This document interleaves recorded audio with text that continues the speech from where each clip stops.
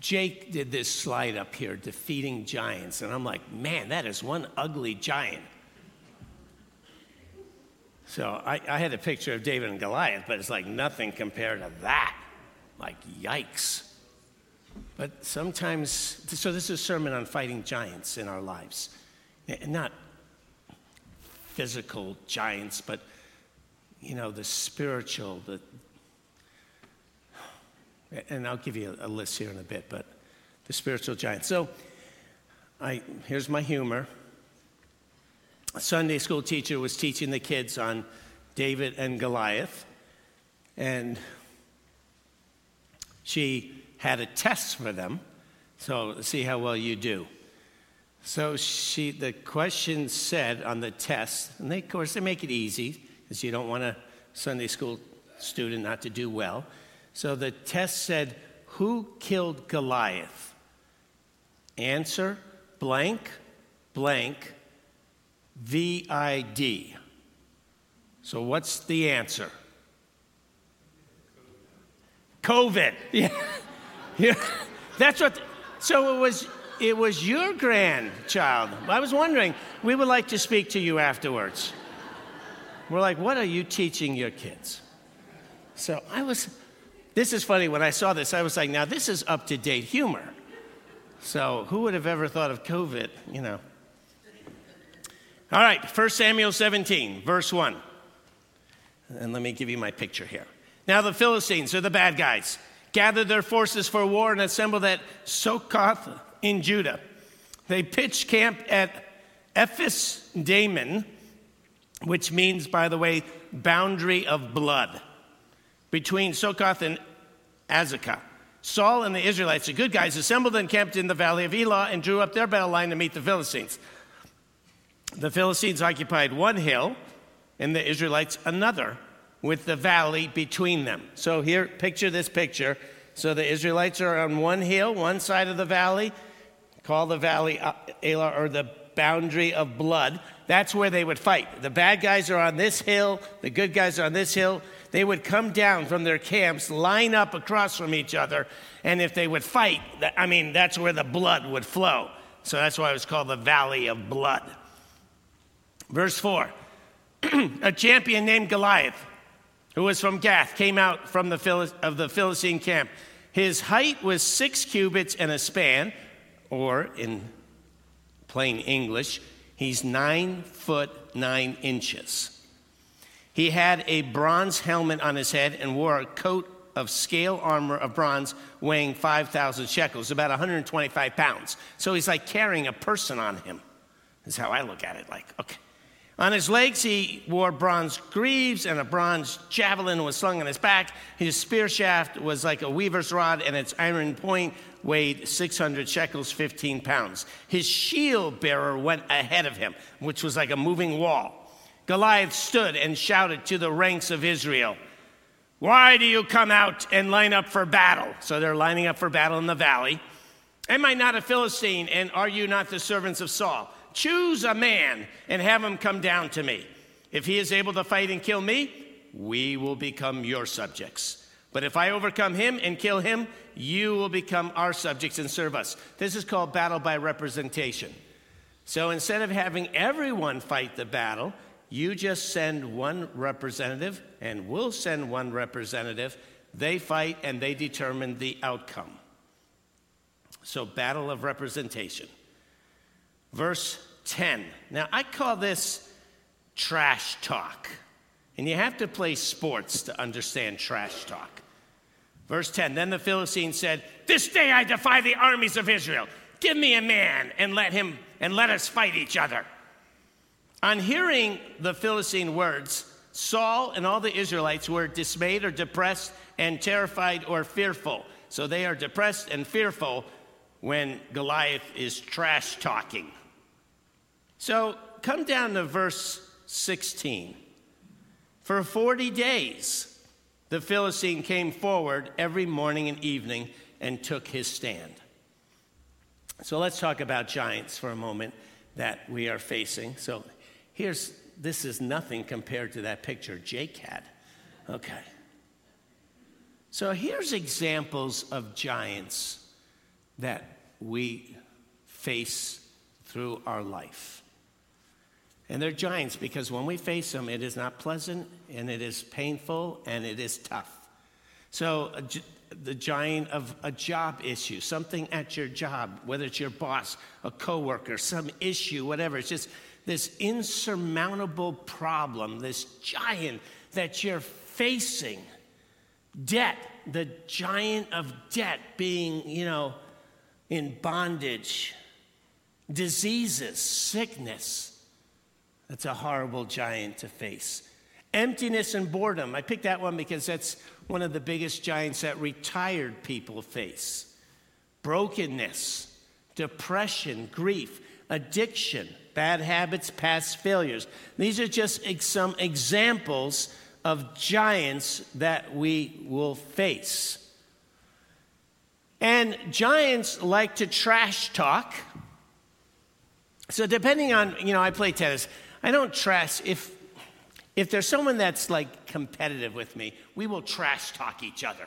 I'm like, that's the best you can shoot. Man, you may as well go home. You're a loser. I'm going to beat you, But giants will trash talk you, whatever it is. You're not qualified for that job. You can't do the job. You're a loser. You're going to be unemployed, whatever. You can't pay your bills. You're in debt. You're never going to escape me. You're always going to owe more money than you ever make. You're a loser. You're not going anywhere. You can't stop sitting. You can't stop looking at that wrong thing with those magazines or on the computer.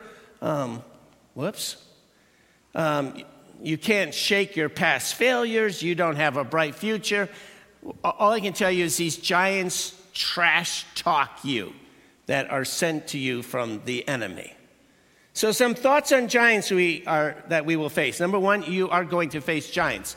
And believe it or not, I think you begin to face them as a kid and as a teenager and as a young adult and as an older adult. You are going to face giants that Satan is going to send your way. And often you're going to struggle at times day and night. You notice there in verse 16, 40 days and nights, Goliath keeps coming.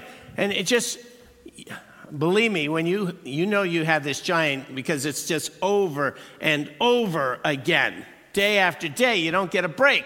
The giants taunt you. And then you may experience depression and fear. When Goliath came forward, the giant, the Israelites got depressed and got discouraged and got down and got full of anxiety and fear. So let's read how to deal with giants. So verse 17. Now Jesse said to his son David, Jesse is his dad, take this ephah of roasted grain and these 10 loaves of bread for your brothers, and hurry to their camp. Take along these 10 cheeses to the commander of their unit. See how your brothers are, and bring back some assurance from them. They are with Saul and all the men of Israel in the valley of Elah, fighting against the Philistines. Early in the morning, David left the flock in the care of a shepherd. So he was a shepherd, but he found someone to be a substitute. He loaded up and set out as Jesse had directed. He's being sent by his dad. This is not by his own will. He reached the camp as the army was going out to its battle positions, shouting the war cry. Israel and the Philistines were drawing up their lines facing each other. David left his things with the keeper of supplies, ran to the battle lines, and asked his brothers how they were.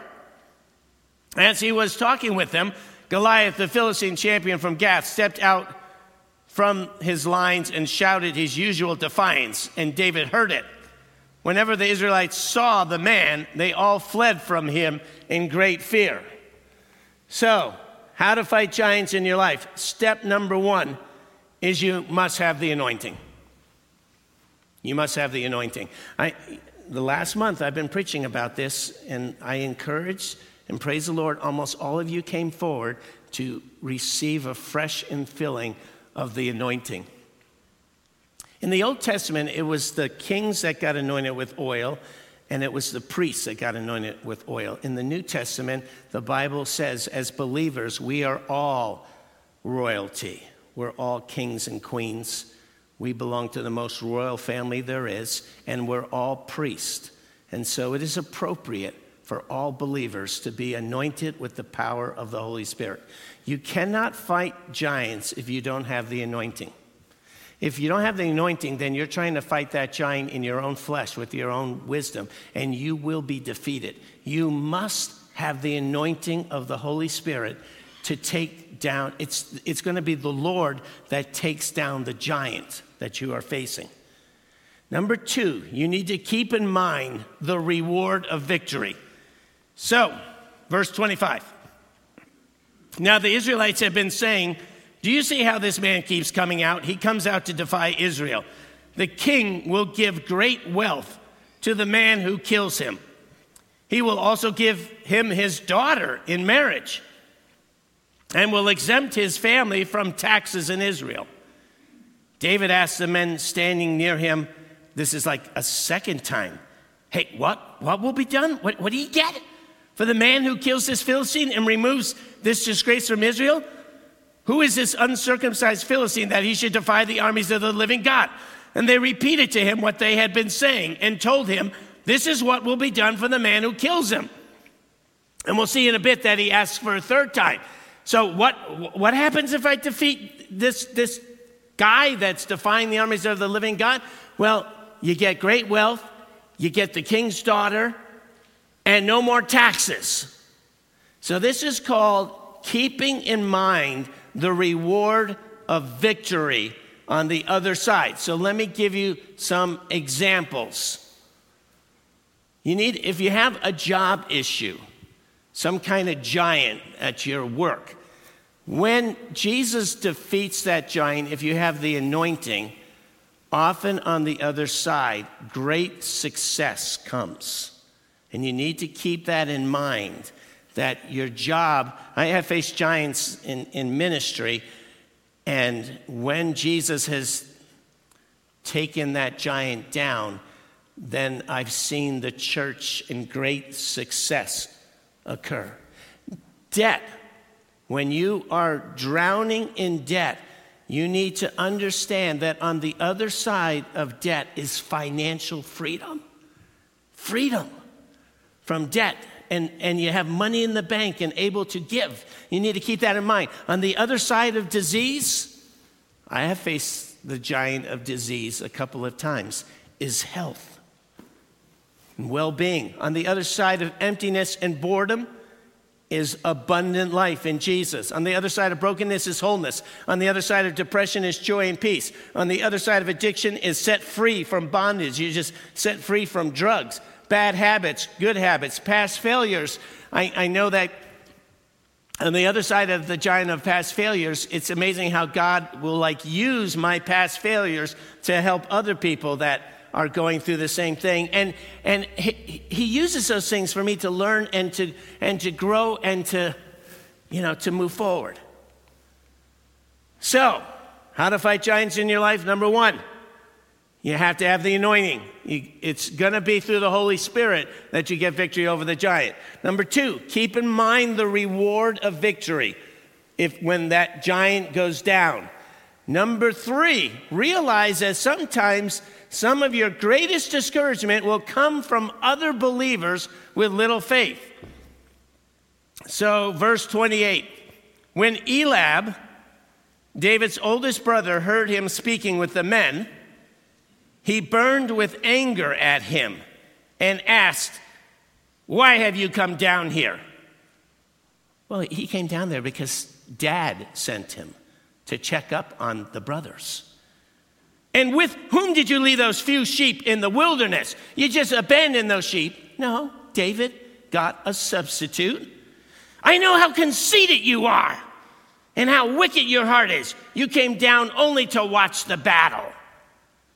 David says, verse 29, "Now, what have I done?" said David. "Can't I even speak?" He then turned away to someone else and brought up the same matter, and the men answered him as before. That's when he asks again, what's the reward on the other side of this? Just so Eliab, that's the oldest brother of David. And if you remember, when Samuel was sent to anoint who would be the future king, Eliab came before him, and he said, wow, here's someone who is tall, a head taller. Here's someone, here's a warrior. Here's a future king. Who should have faced Goliath? It probably should have been Eliab. If he had the anointing, he was tall, he was big. He should have gone out to fight Goliath. But like the rest, they're living in fear and without the anointing. So you will face, when you're going to fight the giant of debt in your life. But other Christians will discourage you and say, I tried, it's no use. You can't get free. You just go down. They don't have the faith, and they will discourage. They'll get angry at you because they have little faith and have lost the understanding of the anointing and the power of the Lord in your life. Number 4, do not be discouraged by physical or spiritual age. Verse 31. What David said was overheard and reported to Saul, and Saul sent for him. David said to Saul, let no one lose heart on account of this Philistine. Your servant will go and fight him. Saul replied, you are not able to go out against this Philistine and fight him. You are only a young man, and he has been a warrior from his youth. So in other words, King Saul is like, you're just a kid. You can't fight Goliath. He's been a bully since he was in school. But do not be discouraged by physical or spiritual age. The Apostle Paul says the same thing to Timothy. And the Apostle Paul, before I get to the Apostle Paul, the Apostle John, we believe, was 16 years old when he became an apostle. The Apostle Paul says to Timothy, do not let anyone look down on you because you are young.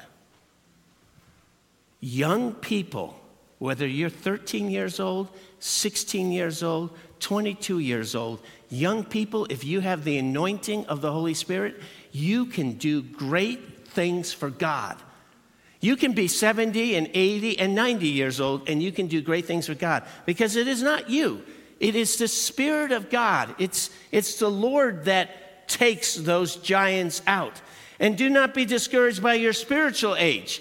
I've seen people that have just gotten saved. They've only been a Christian 4 months, and they're ready to tackle giants and to, do things. And the other Christians who have been Christians a long time, like, oh, you're too zealous, you're too young in the faith, we've already kind of given up. But that young Christian that's on fire, that has the anointing, can do amazing things, because it's not them. It's the Lord moving. Remember your past victories in Jesus. Number 5. Verse 34, but David said to Saul, your servant has been keeping his father's sheep. When a lion or a bear came and carried off a sheep from the flock, I went after it, struck it, and rescued the sheep from its mouth. When it turned on me, I seized it by its hair, struck it, and killed it. Your servant has killed both the lion and the bear. This uncircumcised Philistine will be like one of them, because he has defied the armies of the living God. The Lord who rescued me from the paw of the lion and the paw of the bear will rescue me from the hand of the Philistine. Saul said to David, go, and the Lord be with you. This is called remembering your past victories in Jesus. There's no doubt the Philistine was a step. The Philistine is unlike a lion and a bear. When you're fighting a person who's got a brain and can think through strategy and has a lot of experience, that's a lot harder than a lion and a bear. But you see, God has been training David. David now sees, God delivered me from the bear. God delivered me from the lion. I'm ready for the next step of faith that God will deliver me from this Philistine. So you will note and I believe this starts when you're young. So if you're 12 years old, you will fight giants. And learn to defeat them when you're 12 and 14 years old. Learn to defeat them when you're facing them in high school, because those are all just preparations to build your faith, because you're going to face giants when you get to college And when you get out of college and into your future, when with spouses, marriage, kids, life, work, learn to get the victory in Jesus when you're young, because those are the testimonies. I know in my life, there's no doubt I face giants now, but it's like COVID was a giant. When COVID struck and everyone quit coming to church, I was like, the church is collapsing. But then I was like, wait a second. I've been here before where I thought the church was collapsing, and God always moves. So you look back and you can be encouraged by the testimonies of what God has done in the past. Number 6, be careful of using someone else's armor. Verse 38, then Saul dressed David in his own tunic and put a coat of armor on him and a bronze helmet on his head. David fastened on the sword over the tunic and tried walking around because he was not used to them. I cannot go in these, he said to Saul, because I'm not used to them. So he took them off. Then he took his staff in his hand, chose 5 smooth stones from the stream, and put them in the pouch of his shepherd's bag, and with his sling in his hand, approached the Philistine. So be careful of trying to borrow someone else's armor or gifting or whatever. The Lord has gifted you. You have specific gifts and talents that God has given you to fight the giants. So don't borrow someone else's faith. Don't borrow someone else's spiritual armor. God gives you what you need, your own armor, your own gifting. All right, number 7, verbalize your faith and confidence to inspire yourself, I don't know if I should say yourself or oneself, to claim ultimate victory through Jesus.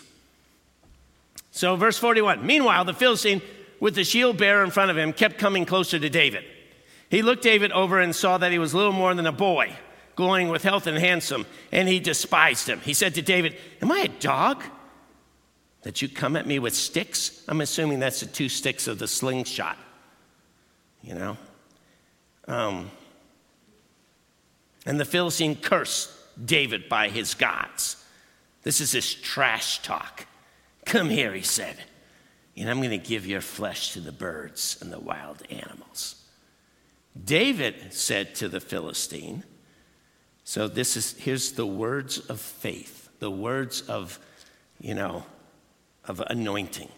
You come against me with sword and spear and javelin, but I come against you in the name of the Lord Almighty.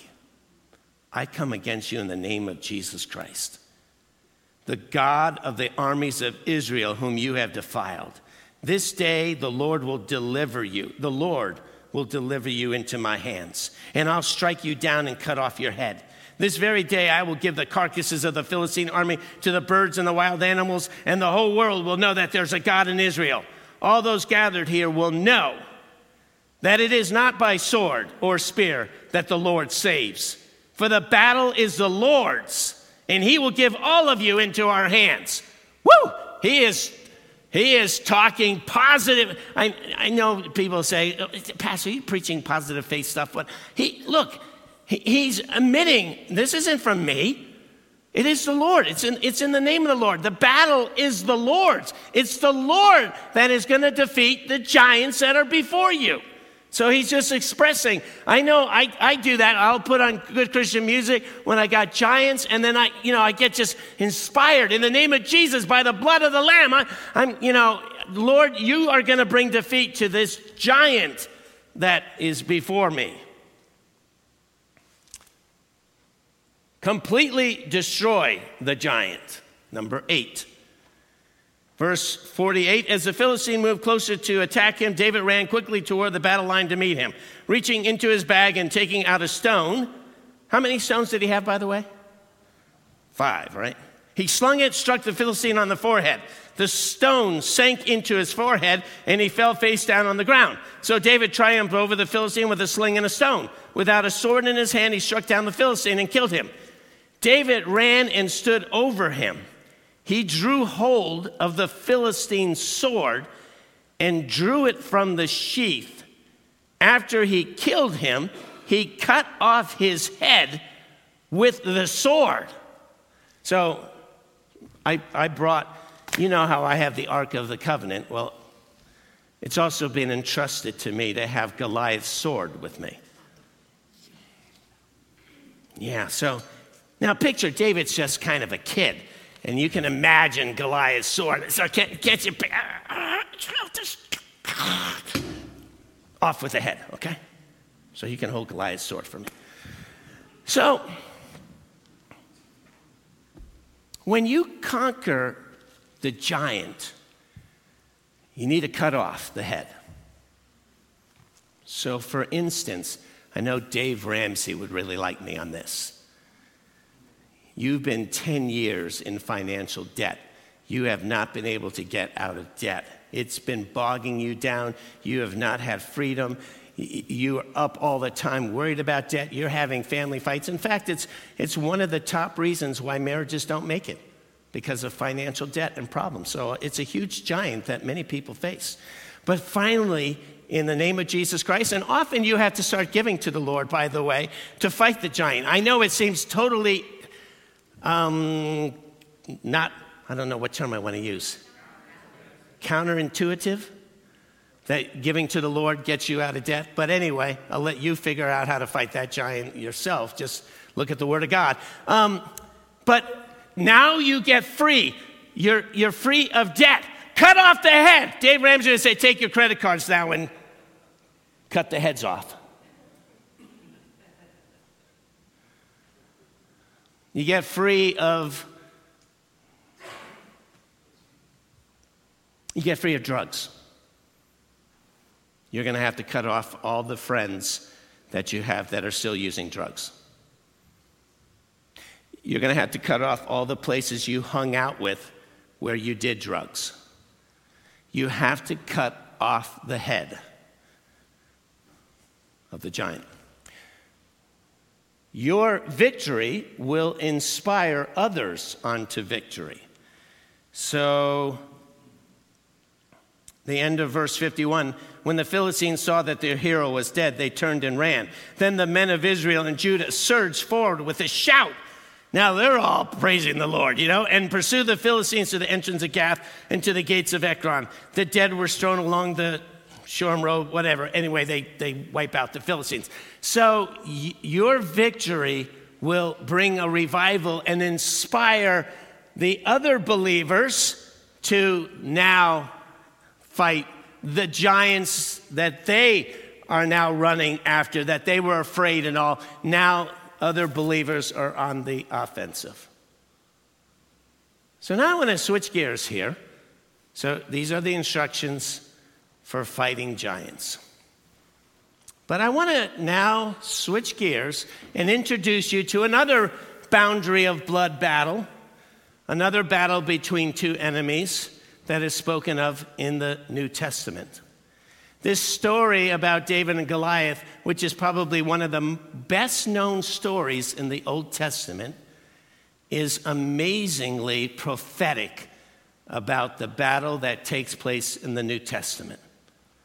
So the boundary of blood is in Hebrews chapter 2, 14 to 15. Since the children have flesh and blood, Jesus, he too shared in their humanity. The Son of God became man. He's fully God, fully man, so that by his death he might break the power of him who holds the power of death, that is the devil, and free those who all their lives were held in slavery by the fear of death. So I want you to picture humanity on one hillside and all the forces of evil on the other side, with Satan defying at the boundary of blood and scaring all of people with, "You're going to die. I'm going to kill you. I have the keys of death and Hades. You're sinners, and your blood will, and you will be lost." It's a boundary of blood. And Satan was, people, we all lived in fear, in slavery. So I want you to picture that there's a battle between good and evil. On the one hillside is all of evil, the evil angels, the evil demons, And their Goliath is none other than Satan himself. And then on the good side are the saints, the good angels, and the representative is none other than Jesus Christ. It's a representative battle between two individuals, Satan and the Son of God. You'll notice that both David and Jesus both come from Bethlehem. They're both from the tribe of Judah, and they literally are both born in the same city, a couple thousand years apart. You'll notice that the father of David and Jesus sends their sons to the battlefield. It's Jesse that says to David, I want you to go to the battlefield and see how your brothers are doing. And it was God the Father that sent Jesus. For God the Father so loved the world that he gave his one and only Son. David and Jesus are sent to their brothers. So David goes to his brothers. His three oldest brothers are in the battlefield. And Jesus is sent to his brothers, the Israelites. But the brothers do not receive either one of them well. When David comes to see how his brothers are doing, they're like, what are you doing here? And they're envious. They're angry at him. They think he's conceited. And when Jesus came to the Israelites, they rejected him. They were envious. They were jealous. They put him on the cross because they were envious and jealous of him. David and Jesus bring gifts from the Father. Jesse says, here, I want you to take these gifts to the brothers. And so too, Jesus came with gifts from the Father. He brought gifts of healing and caring for the poor and truth and resurrecting the dead and ministering to people's situations. He had all kinds of gifts from the Father to show that he came from the Father.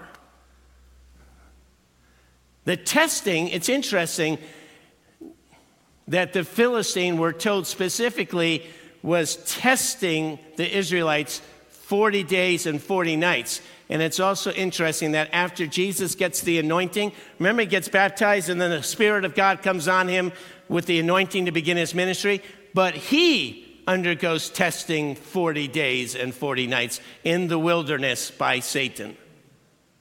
Both David and Jesus fought thinking about the rewards of the future.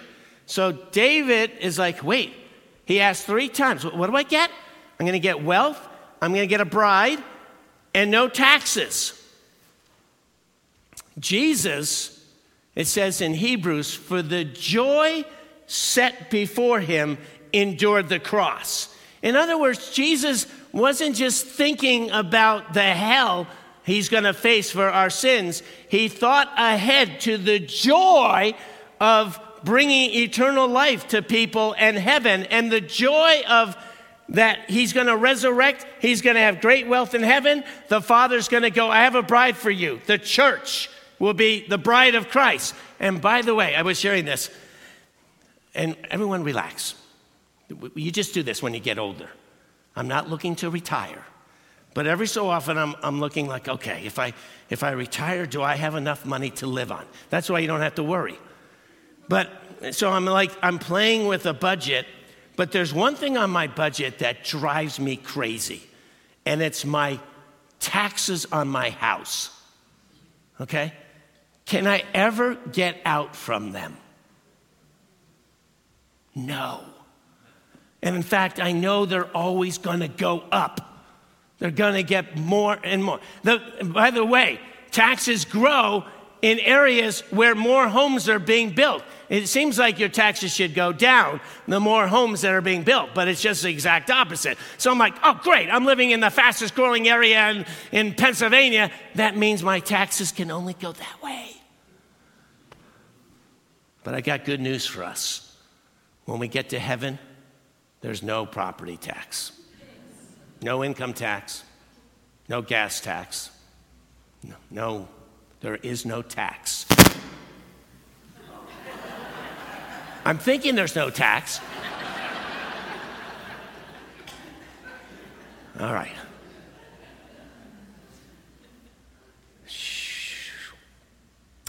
the enemy is taken out by a stone. So we know Jesus often compares himself to a stone or a rock. Upon this rock, upon me, I will build my church. Jesus even talks about that if he's a rock, and if you fall on the rock in repentance, you'll be saved. But if the rock falls on you, you're going to be crushed and sent to hell. So that's like the rock. Some see the rock is referring to, in Daniel, there's a prophetic vision of a great giant with 10 toes, which is the restored Roman Empire. And at the end of the tribulation, Jesus Christ, it's a big rock, comes, smashes the toes, and the rock fills the earth. Jesus sets up his kingdom on the earth. Some think that the rock that defeated Satan was when the rock of the tomb was moved. And Satan now realizes that Jesus has resurrected, that he was not able to keep him in death and Hades below. And so Satan's celebrating until the rock of the tomb hit him right in the head, and Jesus was no longer in that tomb and had resurrected. Some say that David picked up 5 stones. Do you know that in the New Testament there are 5 faithful sayings of the early church? There's 5 of them. There's not 4 of them, there's not 7 of them, there's 5.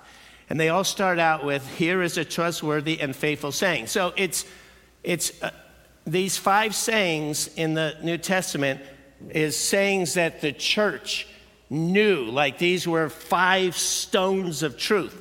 The first one is in 1 Timothy 1:15, where the Apostle Paul writes, now here is a trustworthy saying, worthy of full acceptance. Christ Jesus came into the world to save sinners, of whom I am the worst.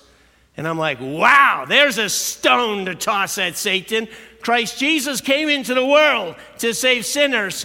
And I like that part. I don't know if it's part of the saying or the Apostle Paul adds it, of whom I am the worst. But I think for every believer, you come to that point where, at least I did, like, oh, I'm the worst sinner. Christ Jesus came in the world to save sinners, to die on the cross for me, and I am the worst sinner.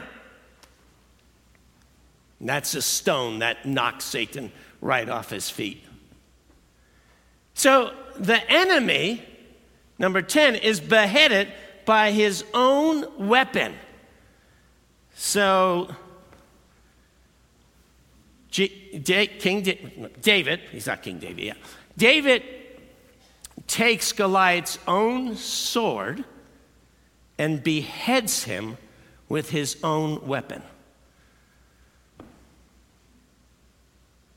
So turn with me. I'm going to give you a little bonus here. So 1 Samuel, and come to chapter 21. Now, this represents many, many years later on. David has become a grown-up. He's been married to Saul's daughter, all right? But we'll go over it, but I'm going to zoom ahead a little bit. So 1 Samuel 21, he's on the run from his father-in-law. And David arrives at the priest's home. So in verse 8, David asks Ahimelech, he's the priest, don't you have a spear or a sword here? I haven't brought my sword or any other weapon because the king's mission was urgent. The priest replied, now listen to this. The sword of Goliath the Philistine, whom you killed in the valley of Elah, is here. It is wrapped in a cloth behind the ephod. So like it's put in a very sacred spot. If you want it, now listen to what this is the priest, the head priest. If you want it, take it. There is no sword here but that one. David said, there is none like it. Give it to me. And we believe that David from that point on takes Goliath's sword for himself. It's interesting that this priest would keep Goliath's sword. All these years with the ephod, which is how they would discern the Lord's will. And then when David comes, he says, hey, I got Goliath's sword. And David says, there's none like it. That's the one I'm going to use. Give it to me. You see, and the weapon that Satan used against Jesus was the cross. Satan is the inventor of the cross. He loved the cross. It was the ultimate in torture, in pain, in pulling all the bones in your body out. The suffering, the anguish. Satan was like, this is one of the best ways to kill people. And so Satan puts Jesus on the cross, thinking he is defeating Jesus. But Jesus takes that cross. Do you understand? The very weapon that Satan designed for Jesus to die on, Jesus takes that cross and uses it to take the head off of Satan. It's funny, I noticed this morning that there's lots of people that are wearing crosses on their necklaces. It's like you have Goliath's sword. Oh, by the way, what does a sword look like to you? Doesn't it look like a cross? Yeah, I was like, the cross is Satan's sword. I'm going to put you on it, Jesus. You are going to hurt. This is you are going to be done in by my weapon. But Jesus uses the cross to take the head off of Satan. There are so many verses. I only picked a couple. 1 Corinthians 1:17, but to preach the gospel, not with wisdom or eloquence, lest the cross of Christ be emptied of its power. The early Christians had picked up the cross, the message of the cross. It's the cross that killed, that Jesus died on. But now the Christians pick up the very weapon Satan used, and they're bringing the message of the cross, that our sins, as that first stone, Christ Jesus came into the world to die for our sins on the cross, but he has resurrected and paid for it, and now the cross has power to save your souls. For forgiveness, Galatians, but may it never be that I would boast except in the cross of our Lord Jesus Christ, through which the world has been crucified to me and I to the world. Well, I had so many other verses, but I do not have time. I'm like, wow, the very weapon. Jesus is like, I can't get a better weapon. The church cannot get a better weapon than the message of the cross. It is the power of the salvation for everyone who believes. The message of the cross is foolishness to those who are perishing. But to us that are being saved, the message of the cross is for our salvation. Amen. Yeah. So, worship team, come.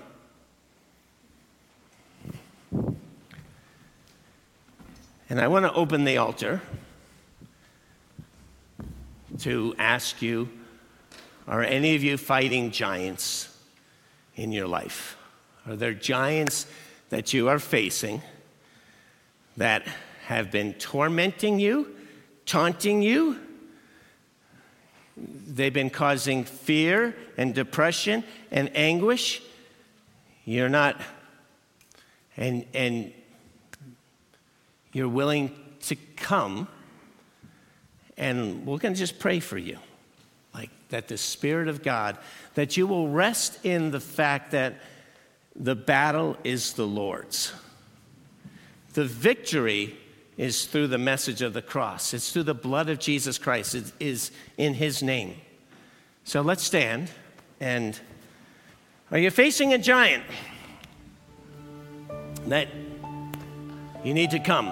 And we're going to give those giants to the Lord for him to defeat in our lives. So you come down and we'll pray then. I've got a couple of elders.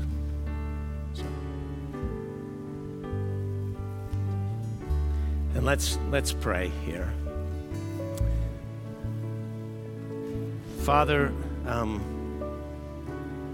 we pray, Lord, for those that are come forward. But I'm sure, I don't know if we ever really get free of the giants. I know, Lord, there was a TV show, The Land of the Giants. We live in the land of the giants, but we thank you that there's victory through Jesus Christ, through the power of what he accomplished on the cross, the power of the resurrection of the stone being rolled aside. And we pray, Lord, for those that are on their knees here, whatever their giant is, may you bring defeat in the name of Jesus to those giants in their life. We don't know what they are, but you do. And Lord, I pray that you would help us to walk in victory. Help us to remember, Lord, all the times in the past that you have delivered us and that you have defeated the giants we faced. May our faith keep strong. May you strengthen and grow our faith. As sometimes as we get older, I think the giants can get bigger and larger and more terrifying. But Lord, we've been walking with you, and so may you bring defeat to those giants. Anoint us with the Spirit of God. Fall upon us. Dismiss us with your blessing, Lord. In your name we pray. Amen.